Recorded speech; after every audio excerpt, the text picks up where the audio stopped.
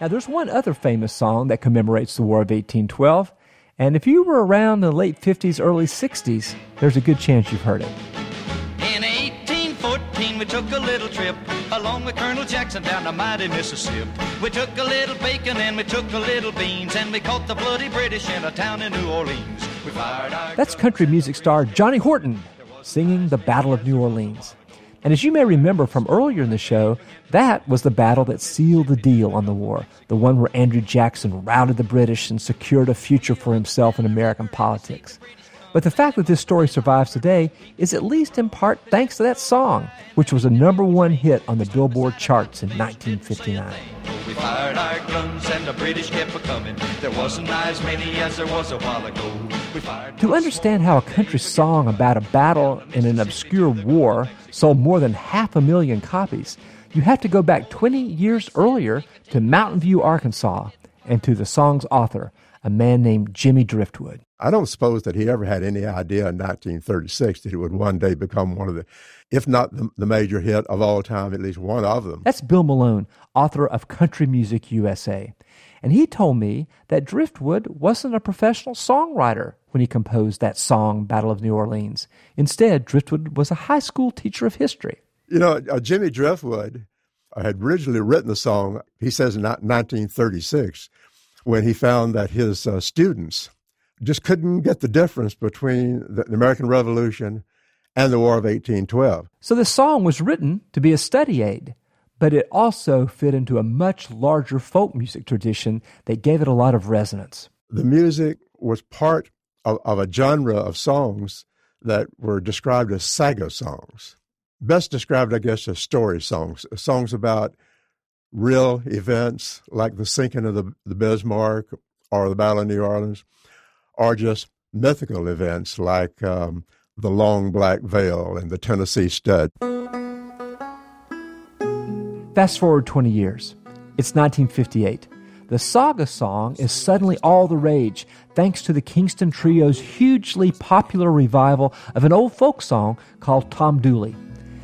Hang down your head, Tom Dooley, hang down your head and cry. Now, right around this time, Jimmy Driftwood, the high school teacher, is arriving in Nashville to have a go at a second career as a songwriter. He records an album of songs that he'd written, an album with the admittedly somewhat dubious title, Jimmy Driftwood Sings Newly Discovered American Folk Songs.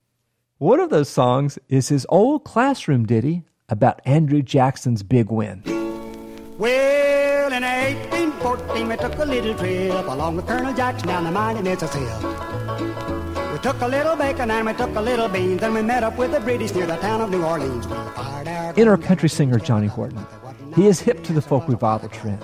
As soon as he hears the Battle of New Orleans, he knows he's found the saga song that he's been looking to cover. We look down the river and we see the British come. We see the British come, and there must have been 100 of them beating on the drum. They stepped so high and they made the bugles ring. We stood beside our cotton bales and didn't say a thing.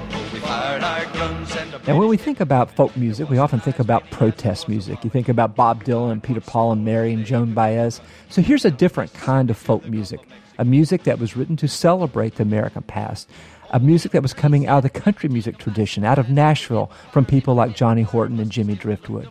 I asked Bill Malone how the song, The Battle of New Orleans, fit into this musical scene of the late 50s and early 60s.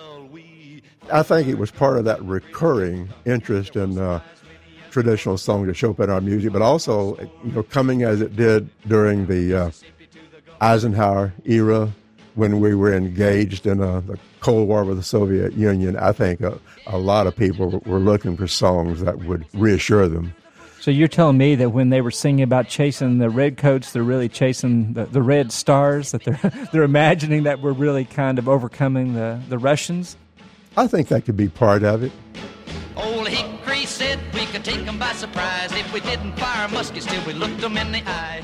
Yeah, here in the Cold War, it seems very distant and cold and all fought through threatened missiles. Push-button war, Red. Yeah, that's right, Brian. And it's kind of satisfying to imagine the enemy running through the brambles and we could see the whites of their eyes. That's the kind of war that you could actually understand. Yeah, and a war in which real men stepped up and defended America. Yeah, they ran through the briars and they ran through the brambles and they ran through the bushes where a rabbit couldn't go. They ran so fast that but the hounds couldn't catch him. On down the Mississippi to the Gulf of Mexico. So looking back, it's not too hard to see that the Battle of New Orleans, so popular, was in many ways a parable, a metaphor, a fantasy about the world of 1959 as much as it was about the world of 1812.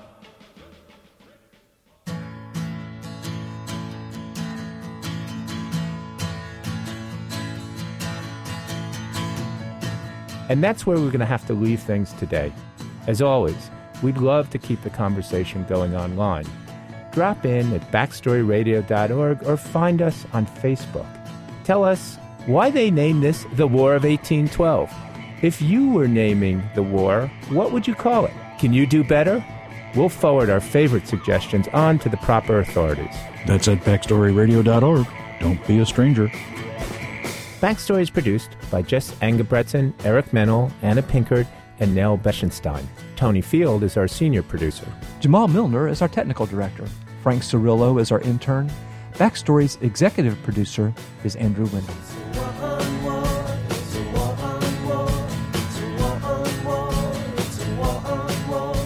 Major support for Backstory is provided by the National Endowment for the Humanities, the Joseph and Robert Cornell Memorial Foundation, the University of Virginia, Weinstein Properties, an anonymous donor, and the History Channel.